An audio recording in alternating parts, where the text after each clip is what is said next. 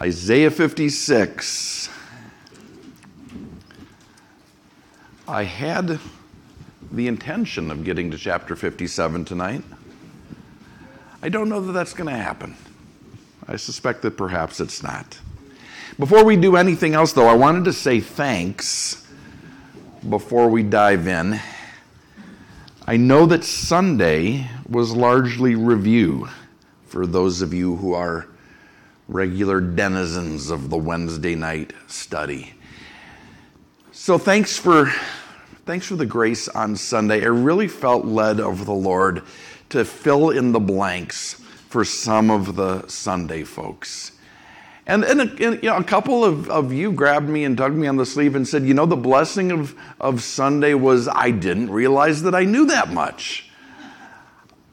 I knew most of it, and it was good to be encouraged. And so if that was you, then praise God for that. I hope that one way or another that you were blessed, if only by knowing that others were.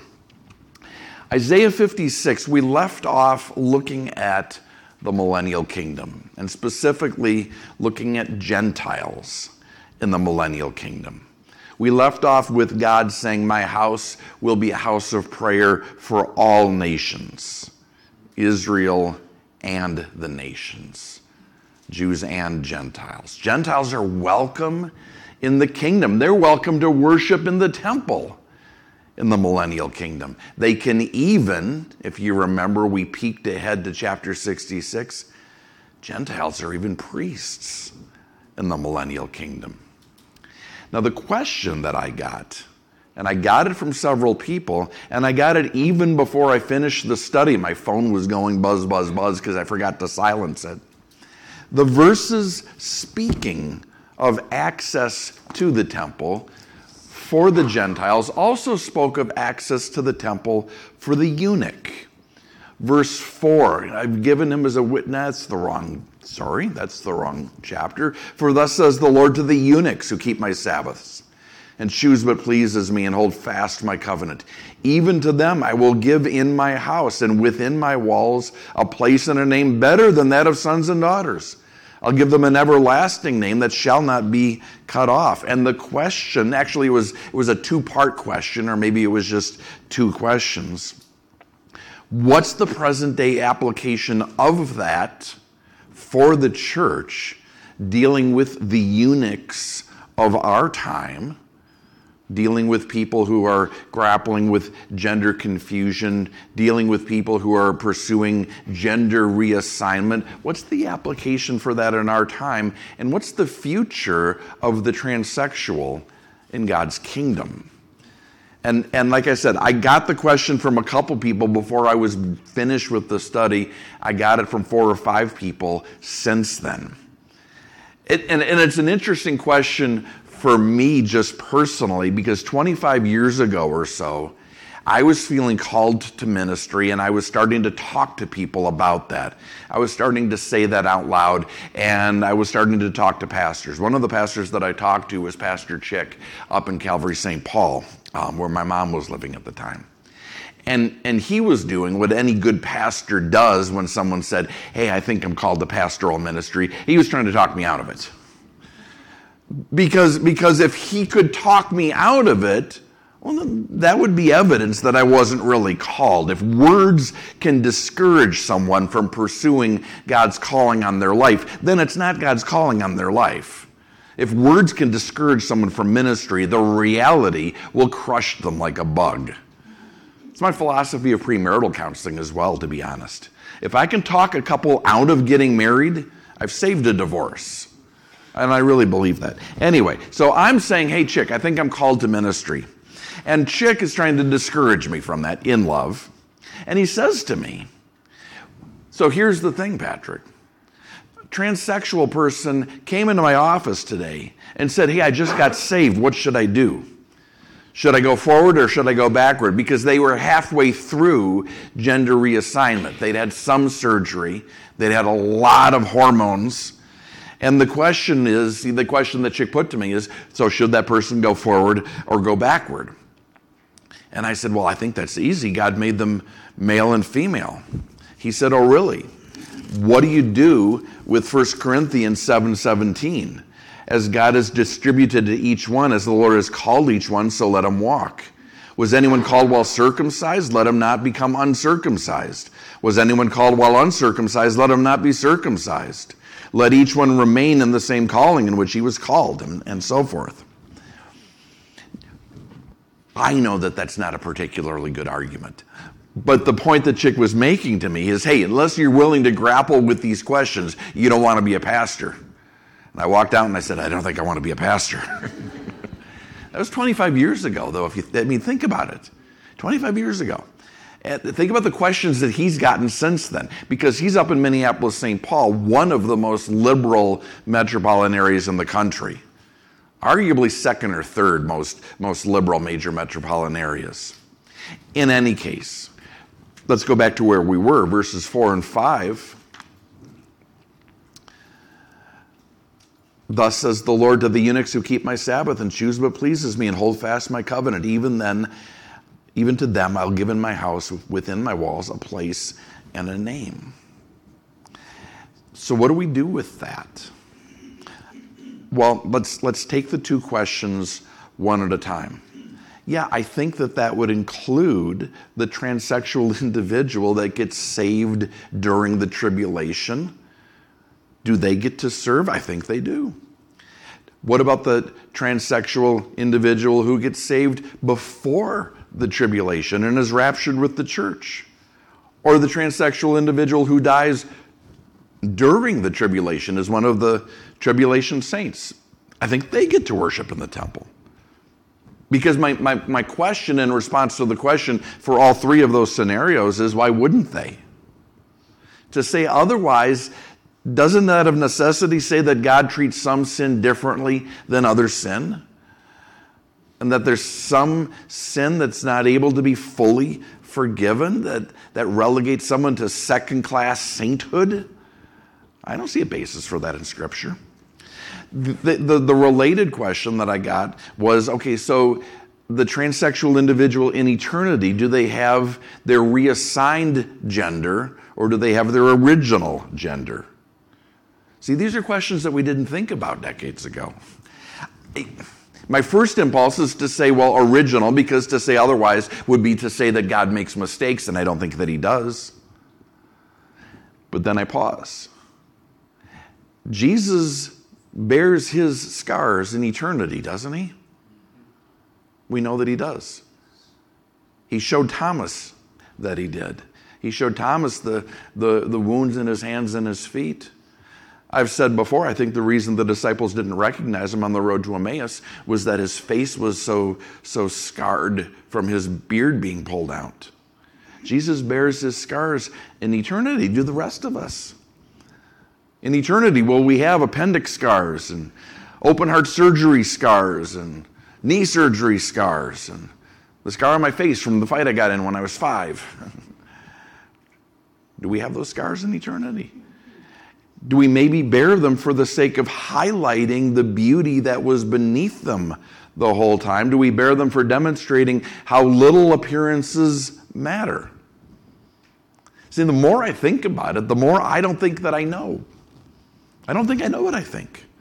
Is it possible that Jesus' scars are an exception? Are they the exception that proves the rule? Maybe.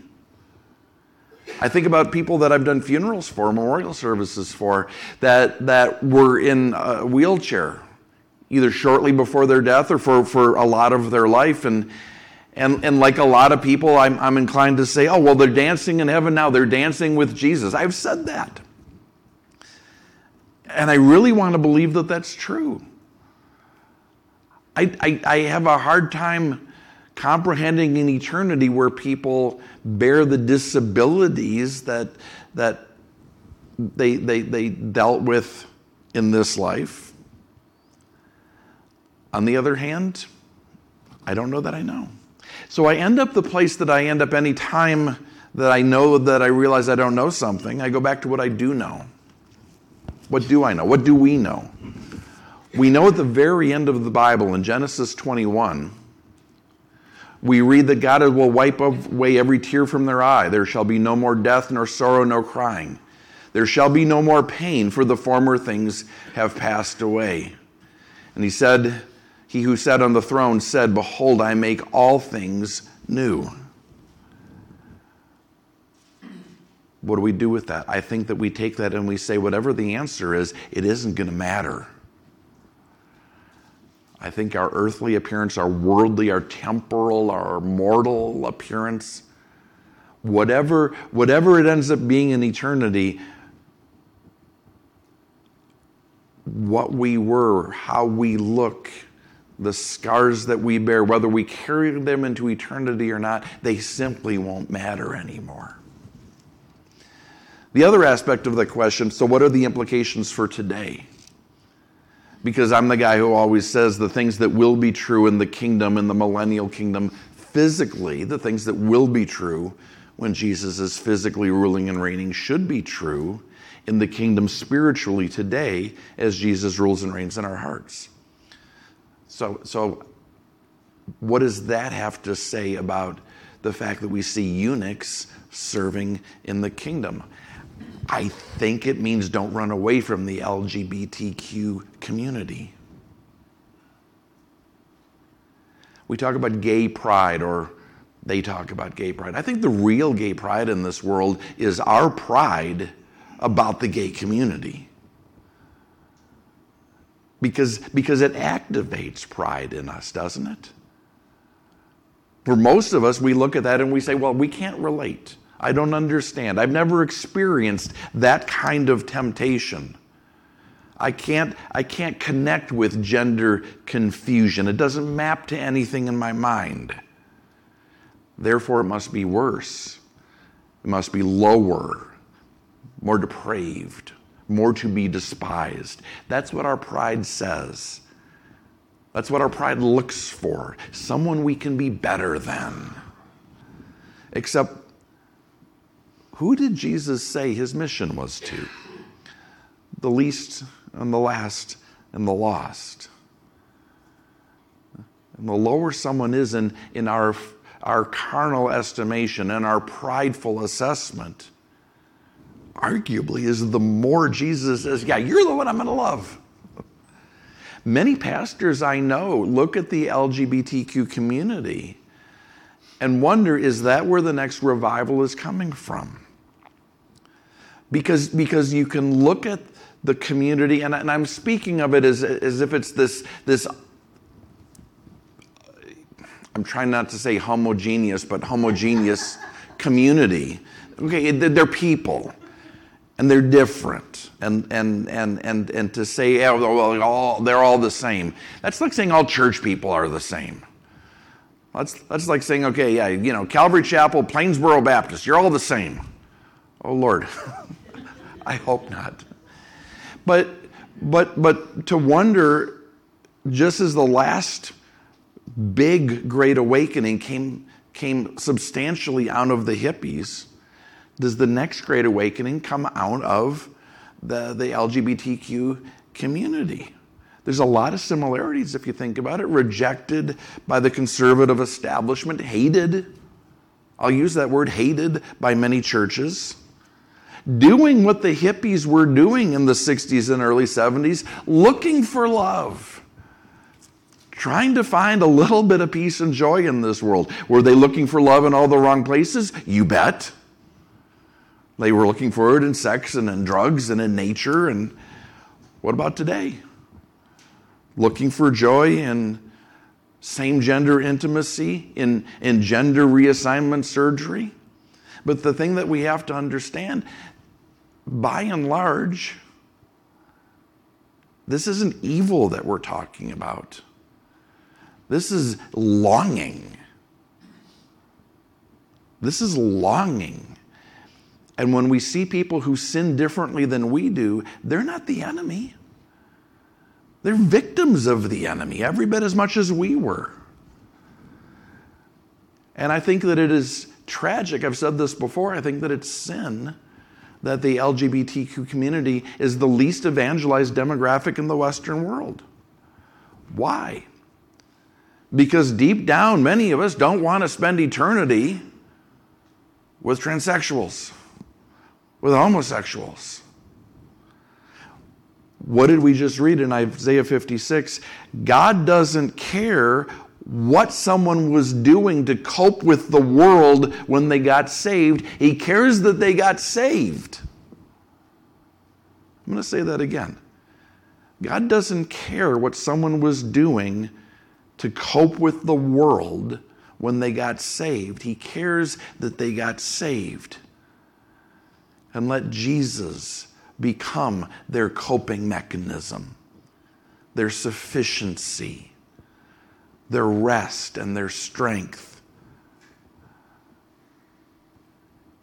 So that's my best swing at answering the questions that came across the transom while I was teaching last week. If you still have questions about that, hit me up. I'm sure there's still more to discuss. There's probably things that I'm missing. And I don't think that it's a conversation that we need to finish.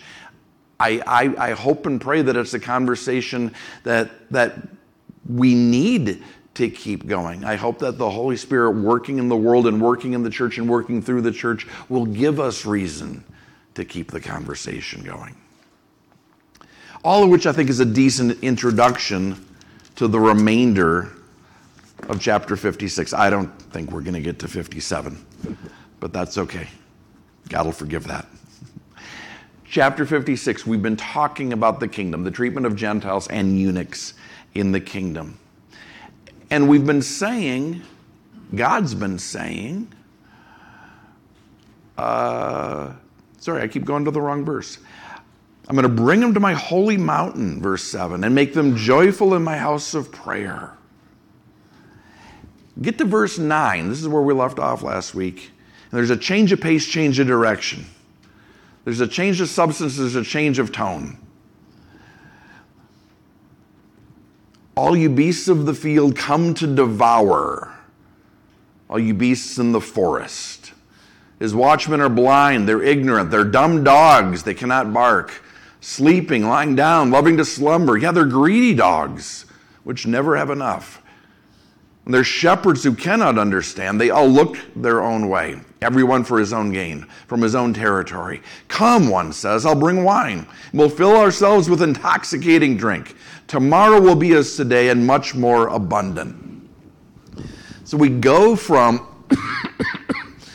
eunuchs, Gentiles, Jews, all of us making our way to Jerusalem, making the millennial temple a house of prayer for all nations.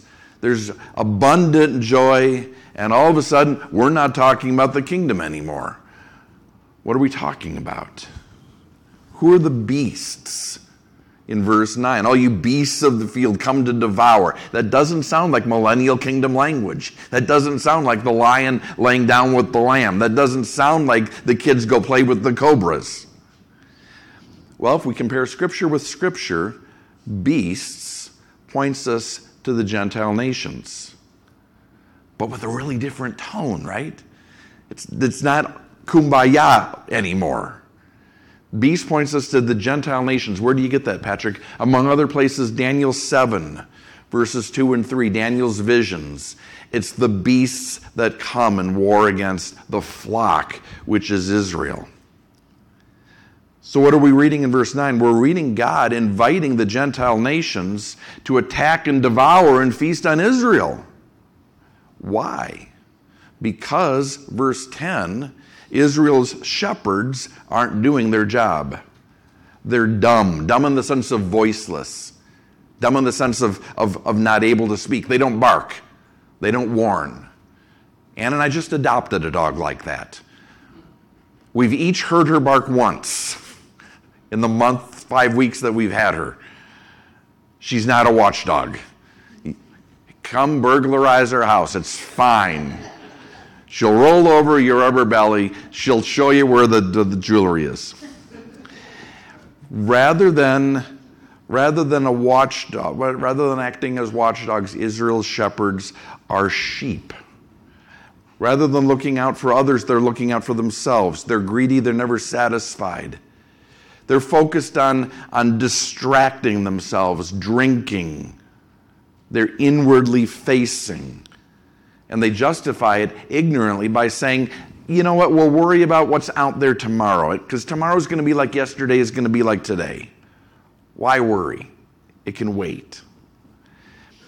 So what leaders is God talking about here? Isaiah is giving God voice, but what leaders is the Holy Spirit speaking of? Well, Israel's leaders. But when? In what time period? Because we're clearly not in the kingdom anymore. We've switched time frames. It's not the kingdom because none of that sounds like the kingdom. It's not after the return of Christ. I don't think it's after the abomination of desolation because, the nations will be coming to devour, but the shepherds are going to be very much on their game at that point. They're going to be very focused on survival. They're going to be very focused on the threat from outside. So it's not the kingdom. It's not the second half of the tribulation. Could it be Israel's leaders in the first half of the tribulation? Or maybe before, in the years leading up to the tribulation? That's possible. Because if they were doing their jobs, we talked about this Sunday, if they were doing their jobs, perhaps Israel would not have been so hasty to rush into the treaty brokered by Antichrist. If you think back to Sunday, we looked at Isaiah 28. Therefore hear the word of the Lord, you scornful men who rule this people who are in Jerusalem, because you've said we've made a covenant with death and with Sheol we're in agreement.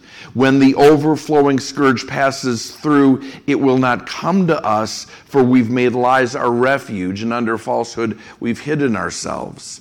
That sounds like kind of a similar indictment. Shepherds sleeping on the job. Shepherds taking the easy way out. Shepherds not believing that something could happen to threaten them. That's a possible explanation. Other commentators will say, well, no, I think it's Israel in Isaiah's day. This describes Israel's leaders after the Assyrian invasion has been turned back, but before the Babylonian invasion has happened. I think that works too. Because we know from our study in Isaiah, if nothing else, that Israel's leaders don't heed the lessons that God fell all over himself to teach them through the Assyrian invasion.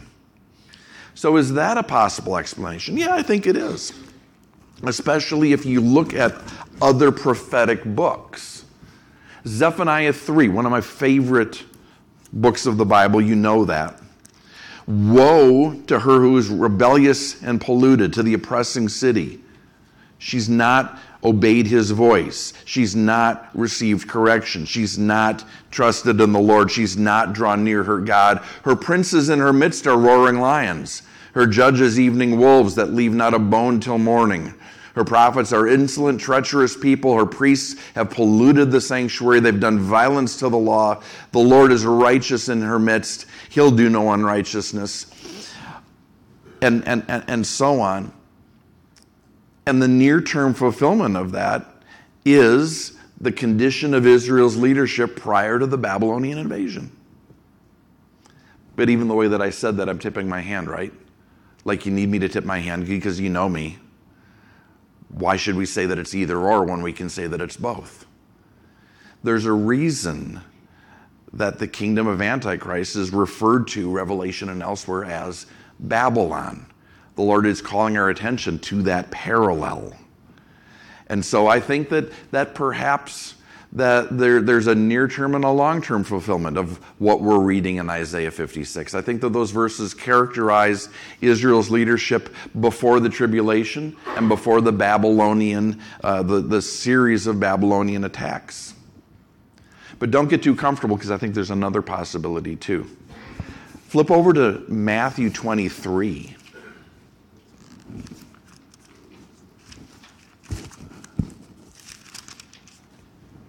Matthew 23 is the chapter where Jesus pronounces woe, 7 woes, over the scribes and the Pharisees. And I'm not going to read the whole thing. But he says, woe, verse 13, scribes and Pharisees, you shut up the kingdom of heaven against men, for you neither go in yourselves, nor do you allow those who are entering to go in. Verse 14, woe to you, scribes and Pharisees, hypocrites, you devour widows' houses, and for pretense make long prayers. Verse 15, woe to you, scribes and Pharisees, hypocrites, for you travel land and sea to win one proselyte, and when he's won, you make him twice as much a son of hell as yourselves. Woe, verse 16, woe to you, blind guides, who say, whoever swears by the temple, it's nothing, but whoever swears by the gold of the temple, he's obliged to perform it. Woe to you, verse 23, scribes and Pharisees, hypocrites, you pay tithe of mint and anise and cumin, have neglected the weightier matters of the law. Verse 25, woe to you, scribes and Pharisees, for you cleanse the outside of the cup and dish, but inside they're full of extortion and self-indulgence. Verse 27, woe to you, scribes and Pharisees, for you're like whitewashed tombs. Woe to you, verse 28, you build the tombs of prophets and adorn the monuments of the righteous, and say, if we've lived in the days of our fathers, would not have been partakers with them. And so on and so forth, leading up to verse 37, a verse that we've read how many times in the past months, Jerusalem, Jerusalem, the one who kills the prophets and stones those who are sent to her. How often I wanted to gather your children together. Your house is left to you desolate. You'll see me no more till you say, blessed is he who comes in the name of the Lord.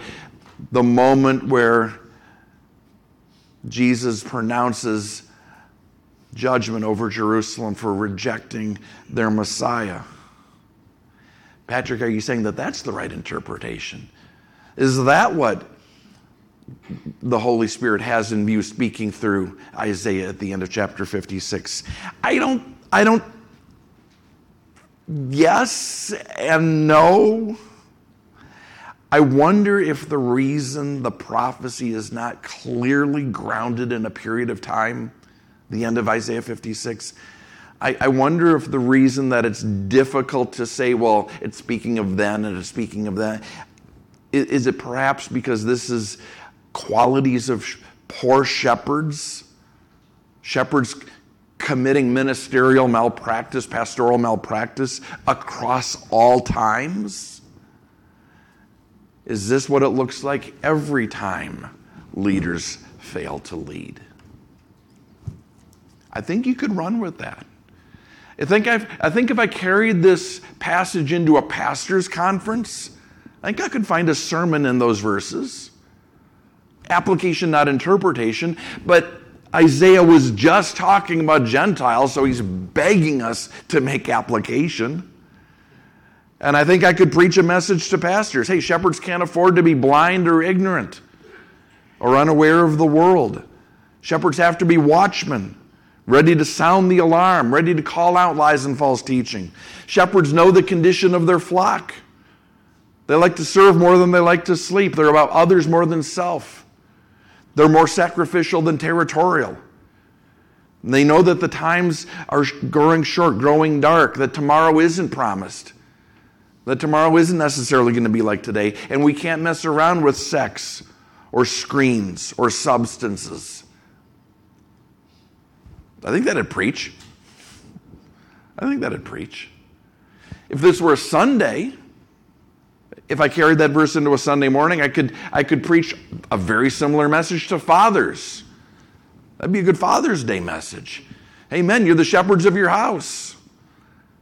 Your home, your family is the flock that God has given you charge over. And I think you could take those exact same points and preach a message to dads.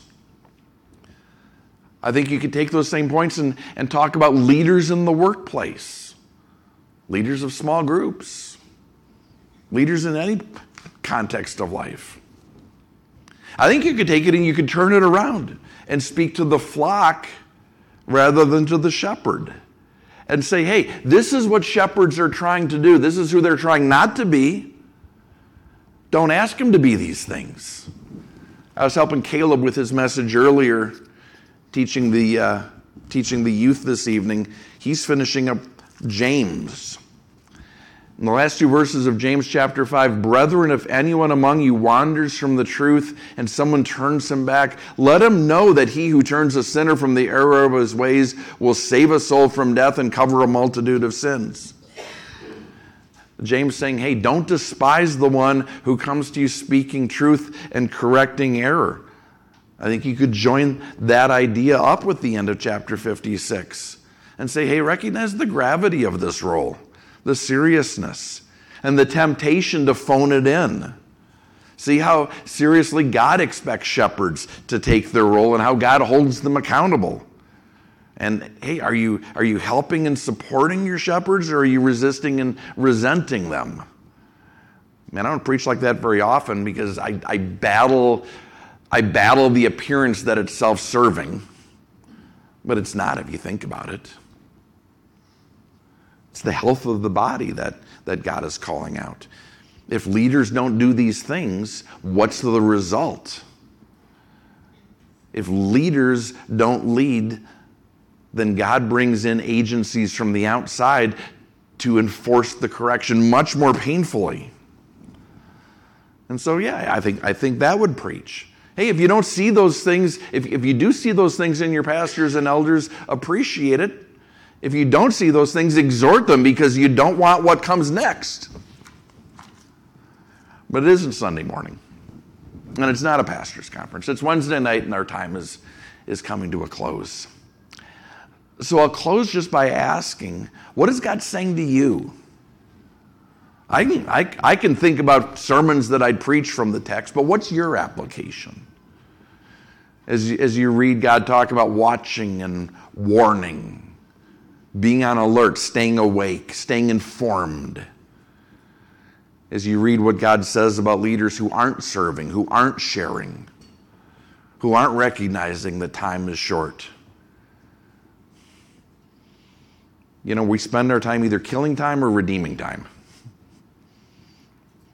There's no neutral. I've said before, the universe is binary. There's God and there's not God. And we're either serving God or we're serving something not God. There's no third option. So, what's your application this evening? How is God calling you to take and heed those verses? Because if you think about it, we're all called to be shepherds. Not just pastors, not just elders, not just fathers, not just small group leaders. We're all called to speak to the world and to correct error in the world and to guide people into the safety of the fold from the danger of the world before God turns judgment loose. Lord, I pray that we would each find guidance, wisdom, encouragement,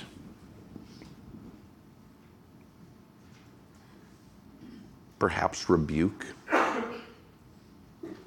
and hopefully exhortation in these words.